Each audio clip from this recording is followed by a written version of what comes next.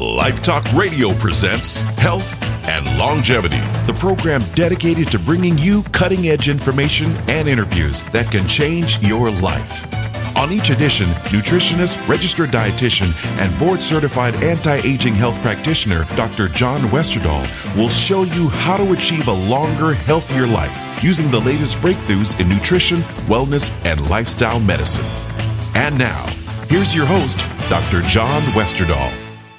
Welcome to Health and Longevity. I'm Dr. John Westerdahl. On today's program, we will talk with Dr. Neal Barnard, President and founder of the Physicians Committee for Responsible Medicine in Washington, D.C.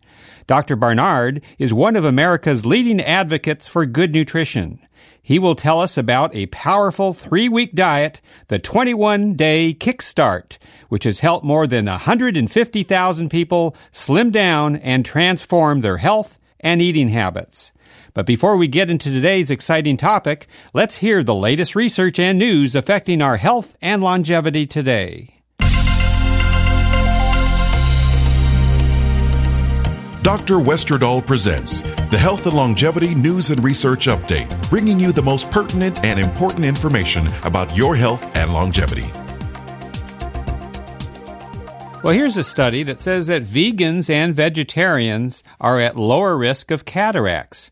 Now, a cataract is a clouding of the lens in the eye that leads to vision loss. Cataracts are common in older people, and more than half of 80-year-olds in the United States either have a cataract or have had cataract surgery, and our age-related cataracts are responsible for almost half of blindness worldwide.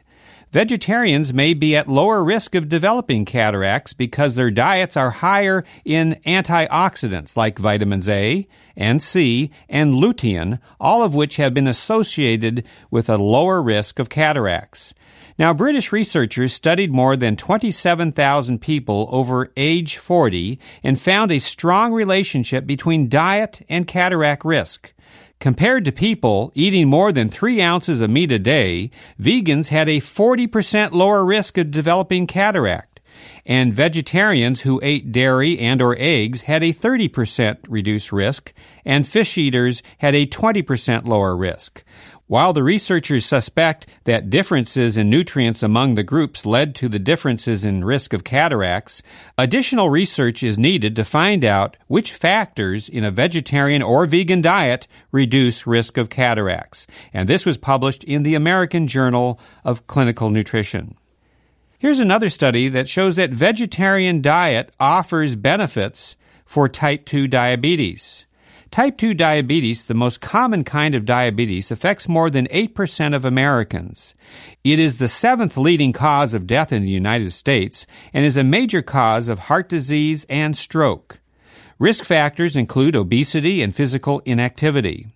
Since vegetarians are less likely to have type 2 diabetes than people eating the conventional diet, researchers wondered what would happen if people with type 2 diabetes switched to a vegetarian diet. To study this, 74 people with type 2 diabetes were randomly assigned to either a vegetarian diet or a conventional diabetic diet for 6 months. The vegetarian diet was a near vegan diet with animal products limited to 1 portion of low-fat yogurt daily. Both diets provided approximately 500 fewer calories per day than the subjects were estimated to need. For at least 3 months of the study, subjects were placed on an individualized exercise program. More than 40% of subjects eating a vegetarian diet were able to reduce their diabetes medication compared to 5% of those eating a conventional diabetic diet. The vegetarian group lost more weight and body fat, had a greater decrease in waist circumference and LDL or the bad type of cholesterol, and they reported a greater increase in quality of life. The results of this study suggest that vegetarian diets emphasizing beans, grains, fruits, vegetables, and nuts, along with reduced calories and increased physical activity, are helpful and should be promoted for people with type 2 diabetes. Now, of course, people with type 2 diabetes should consult their healthcare provider before making dietary changes. We'll be back with more right after this quick break. Would you like to live a happier, healthier, and longer fulfilled life?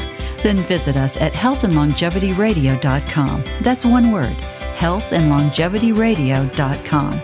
There you'll find valuable information and resources that can help you achieve optimal health and give you the secrets to longevity. Visit us today at healthandlongevityradio.com. Once again, that's healthandlongevityradio.com. It could change your life. Welcome back to Health and Longevity. Do you have questions about nutrition, health, or longevity? This is your chance to have them answered. On each program, Dr. Westerdahl will choose a key question from our listening audience and respond to it on the air. Due to the high volume of emails, Dr. Westerdahl cannot personally answer each question on our broadcast. If you would like to submit a question, please go to our website, healthandlongevityradio.com. Once there, you will see a button to submit your questions. And now, the question of the day. Now, our question for today is, what is the difference between insoluble and soluble fiber? Is it true that soluble fiber protects against heart disease? Now, soluble fiber actually forms a gel when mixed with liquid, while insoluble fiber does not. Insoluble fiber passes through the digestive tract largely intact, and both types of fiber are important in the diet and provide benefits to the digestive system by helping to maintain regularity. Now, soluble fiber has been scientifically proven to reduce blood cholesterol, which may help reduce the risk of heart disease. In fact, the Food and Drug Administration has authorized food companies to use a health claim for soluble fiber from both psyllium and from oats. This allows consumers to know that soluble fiber from foods containing psyllium and oats as part of a diet low in saturated fat and cholesterol may reduce the risk of heart disease. Now, other foods that are high in soluble fiber include peas, beans, and certain fruits, such as apples. And now, Health and Longevity's special feature, where Dr. Westerdahl interviews leading experts and personalities on vital topics important to your health and longevity. Our special guest is Dr. Neal Barnard, MD. Dr. Barnard is the founder and president of the Physicians Committee for Responsible Medicine in Washington, D.C., a nonprofit organization of doctors and laypersons that promotes preventive medicine, especially good nutrition. Dr. Barnard is an adjunct professor of medicine at George Washington University, and he has written a new book, The 21-Day Weight Loss Kickstart, that shows dieters how to drop pounds, lower cholesterol and blood pressure, improve blood sugar, and eliminate pain, and also improve overall health. Well, Dr. Barnard, thank you for being with us today. Oh, great to be with you, John. Thank you so much for including me. Well, we're privileged to have you on the program, and I admire the work that you're doing there at the Physicians Committee for Responsible Medicine. And I'd like to ask you, first of all, what really inspired you to write this 21-day weight loss kickstart? Well, it actually began with our online program, where we have had this online kickstart program where every day for 3 weeks you get an email that says, let's improve our diets, and it includes embedded cooking instruction and so forth, and we're continuing that. But I found that many people needed more, and also the online Kickstart is only certain times of the year. So I wrote this book, the 21-Day Weight Loss Kickstart, to give people more recipes, more details, more encouragement, and something that they could use really any time and then keep with them into the future. So I'm hoping that it's accomplished that purpose. And now, in the book, you talk about a recent weight loss intervention that you did. It's a study that you did with Geico, the insurance company that a lot of people have heard about. And I know that the headquarters is right by where your office is. And tell us about how that study got about and what did you learn from it? Yeah, the Geico national headquarters is right near my office. They've got 2,500 people all working under the same roof, and they're self-insured. So anytime anybody there needs medication or something, Geico pays for it. So we did two things. We introduced in the company cafeteria healthy foods. And when I say healthy foods, I mean we took out the meat and the cheese and the dairy products and eggs. So although they have bacon and eggs for breakfast, we instituted an oatmeal bar with cinnamon and raisins and sliced bananas and that kind of thing.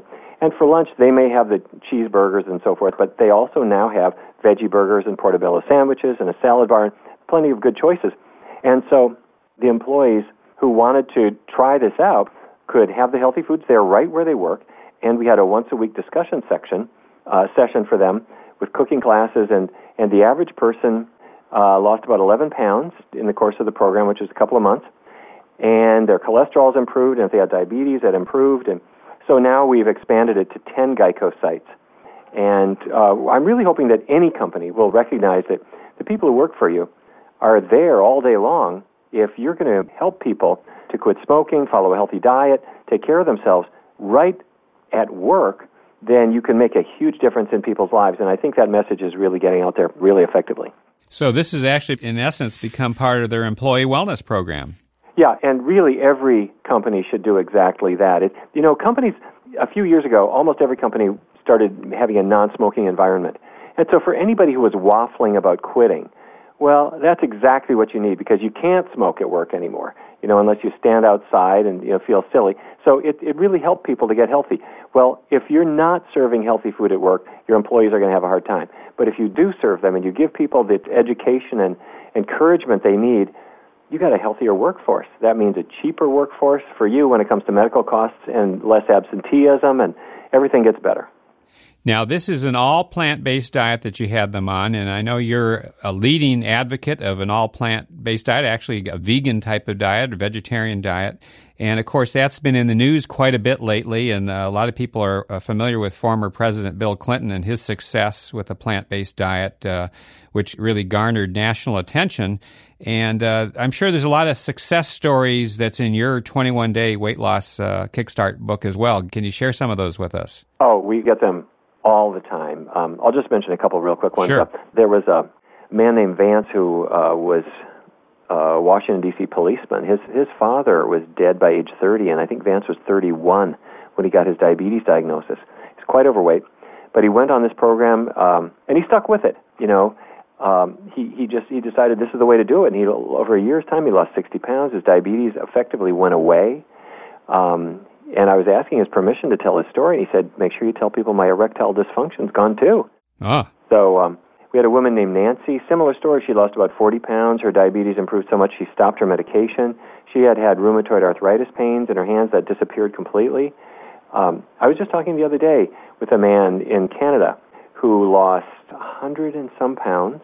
And when you see people lose a little weight, that's great. When you see people lose massive amounts of weight, it's wonderful. And they'll say, wait, I'm not starving. I'm not even necessarily exercising more than before. But what I'm doing is I'm eating healthy foods. The foods that we talk about are vegetables, fruits, whole grains, beans. And when people do that and they get away from the meat and the dairy products and the eggs, they keep the oils to a minimum, it just changes our body. It's really a life-changing experience. Some people have a real tough time breaking bad habits, and you offer some great tips to help people revamp their diets and their addictions to unhealthy foods. What's really the best way to get started? I break it into two steps. The first step is you don't change your diet yet. Just look for foods that you might actually enjoy eating, but that happen to not have animal products in them. So for breakfast, in fact, I'll take a sheet of paper, I'll write breakfast, lunch, dinner, snack. And my job is to fill in things under each heading that I actually enjoy eating. So breakfast, oatmeal, well, that tastes like wallpaper paste. So I'll put cinnamon on it and raisins, and I'll put some strawberries on it, make it good. Blueberry pancakes. Again, the job is just what do I like to eat that doesn't have animal products. So for lunch, I like chili, but if it's not meat chili, I'll have bean chili or chunky vegetable chili. If I'm having spaghetti for dinner, instead of the meat sauce, I'll top it with chunky tomatoes and seared oyster mushrooms, or whatever works for you. Then the second step is once you know what you actually like that happens to not have animal products, then have those foods for 3 weeks. All vegan all the time for 3 weeks, but that short time frame makes it approachable, and by the end of that time, your tastes have adapted, you've lost weight, it just is so much easier at that point. So when I break it into these steps, I've never found anybody who couldn't do that. Now, what are some common problem foods or triggers for most people, and what foods should we limit or avoid? Well, we get away from the meats, and I think most everybody has learned that meat contributes to heart disease, and the less of it you eat, the better off you're going to be. But the dairy and eggs we take out as well. And this is not just because they have cholesterol, but the proteins in these foods often trigger the arthritis pain or trigger migraine headaches. So you want to get away from them for those reasons as well. I find that a lot of people feel sort of hooked on cheese in particular. And you say, wait a minute, it's 70% fat. Why are we hooked on it? But what we do discover is that when people get away from these foods for even a short period of time, they feel so much better, they want to keep going. How much weight do people typically lose after they finish the Kickstart program, and what are some of the health benefits that you're seeing in people that are going through it? Okay, well, keep in mind, the Kickstart program isn't designed to, if you're 80 pounds overweight, you're not going to lose 80 pounds in 3 weeks. What we are going to do in 3 weeks' time is learn the healthy habits that will get us to our goal and unlearn the things that are keeping us stuck. So if a person on the Kickstart program loses 5 pounds, 6 pounds, 7 pounds, 8 pounds, whatever they lose during those 3 weeks, that's just the beginning. And then what they discover is their tastes have changed, they've learned about healthy foods, and then the rest of the weight just keeps coming off as time goes on. Now, there are other health benefits, though. As you mentioned, diabetes starts improving very often within the first 3 weeks. High blood pressure comes down. We're talking about arthritis. I can't tell you how many people I've seen where their arthritis improves or just goes away. Headaches often disappear. And overall, people's energy just gets better than it was before. But I have to say, one of my favorite things is your palate, your familiarity with foods just starts expanding. When I was a kid growing up in North Dakota, we didn't eat anything that was very exciting. If it wasn't beef, it was pork chops. And now the foods that I eat are so much more, really so much more exciting than what I grew up with. Now, when did you make that change to go on an all plant-based diet? How long ago was that? Well, when I was in medical school, I threw out the meat. And then after I finished residency, I threw out the dairy products and eggs, too. And now, what motivated you to do that? I mean, what got your interest to make that big change? The year before I went to medical school, I had a job helping out at autopsies. Ah. And we had I remember one time a man died in the hospital where I was working. He had a massive heart attack, which probably from eating hospital food. But anyway, to examine the heart, you have to remove a big chunk of ribs off the chest. So you just cut the ribs free and put the ribs on the table. We examined the heart, which is filled with atherosclerosis. And at the end of the exam, I put the ribs back in the chest and sewed up the skin. And then I went up to the cafeteria, and they were serving ribs for lunch. So the smell of it and the look of it was just like the dead body, I have to say. And within about a year, I just decided meat was not something I wanted on my plate anymore. You know, you mentioned something about rheumatoid arthritis or arthritis, but and I know you've written a book. Well, there's one chapter in this new book that outlines foods that fight pain, and you've written a book on that topic before. Tell us a little bit about how diet is linked to rheumatoid arthritis and chronic pain. You know, this is one of the most exciting things because I have to say so many people are in pain. Their joints hurt. And when you look at the medications that they take for this, whether it's ibuprofen or it could be methotrexate or steroids, the side effects in so many cases are really troubling. The cause of it in so many cases is diet. The most common trigger for arthritis pain is dairy products. And what happens is the protein in the dairy causes the body to make antibodies. And those antibodies are there because it recognizes the dairy protein as if it's a foreign protein, which of course it is. And then those antibodies then attack the synovial membrane of the joint, causing the pain. So the answer is to take the trigger out of the diet. And most people go their whole lives never having even a week without dairy products, so we take it out. But dairy is not the only trigger. I mean, it could be eggs, it could be citrus fruits or tomatoes or meat or whatever. There are about a dozen common triggers. We take them out of the diet. When a person improves, we put them back one at a time to see which one triggers the pain. And when you find it and you eliminate that food, it really is a blessing.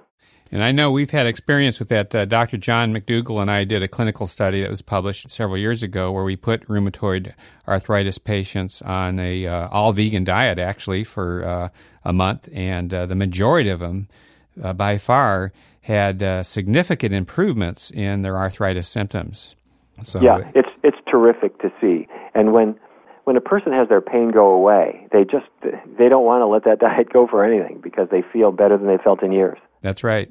Now, you've done a lot of work in diabetes research, and what are some of the changes that you've seen that actually can help fight, as well as that now we know can reverse type 2 diabetes, and this is very exciting. It really is. When I was in medical school, we were taught that diabetes was a one-way street. Once you had it, you've always got it. It's never going to go away. Well, in 2003, the NIH gave us a grant to test a plant-based diet for type 2 diabetes. And it's based on a completely different theory of the disease, where the problem in type 2 diabetes, we believe, is the buildup of fat inside the cells of the body, and that blocks glucose from being able to get into the cell.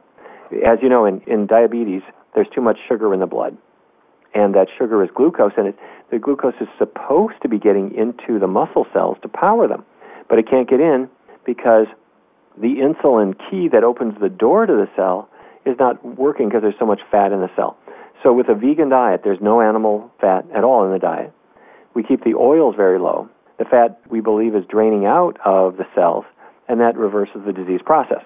So if I get to you early enough, that disease can just disappear in some cases. In other cases, it just improves a lot. But it gives us so much more optimism because we have more powerful tools than we ever had before to fight this disease. Now, you know, a lot of people are on the run today, and they're just don't have time to make meals and so forth. What are some of the healthy meal options that you recommend for people that are on the go all the time? Yeah, it's a great point. The first thing that I always encourage people to do is to think international. If steakhouses are all you know, your options are so limited. So let's take something simple like an Italian meal. An Italian meal could start with a salad and maybe a lentil soup or pasta fagioli or minestrone. That happens to be vegan. You may not think of it that way. When you top your spaghetti with plant-based choices, you're going to be perfectly fine. If you go Chinese or if you go Japanese or you go Mexican, beans and rice and tortillas and all of these things are completely plant-based, but we tend not to think of it that way, but we have such good choices. If you're at a submarine sandwich shop, a lot of people, they have just a minute, they go into a sub place and they get the meaty, cheesy choices. Don't do that. Have them open up a whole grain bread. They'll put lettuce, tomatoes, spinach, cucumbers, olives, pickles, hot peppers, whatever you want to. They'll put red wine vinegar on top, and then they'll toast it for you. It's delicious, but it happens to be healthy. If you're at the taco place, instead of the meat taco dripping with cheese, have the bean burrito, hold the cheese. Healthy choices. Those are healthier choices for you. Okay. Well, your book is the 21-Day Weight Loss Kickstart, talks about boosting metabolism, lowering cholesterol, dramatically improve your health. And you have a lot of recipes in there. And actually, you have the whole 21-day menu all planned out for everyone, don't you? Yeah, we do. We try to make it easy for people. There are a lot of choices. And a word about the recipes. Jason Wyrick is a terrific chef in Phoenix. And I worked with him to make recipes that were simple and easy and tasty, and we get a lot of compliments from them, and that's because of Jason's work.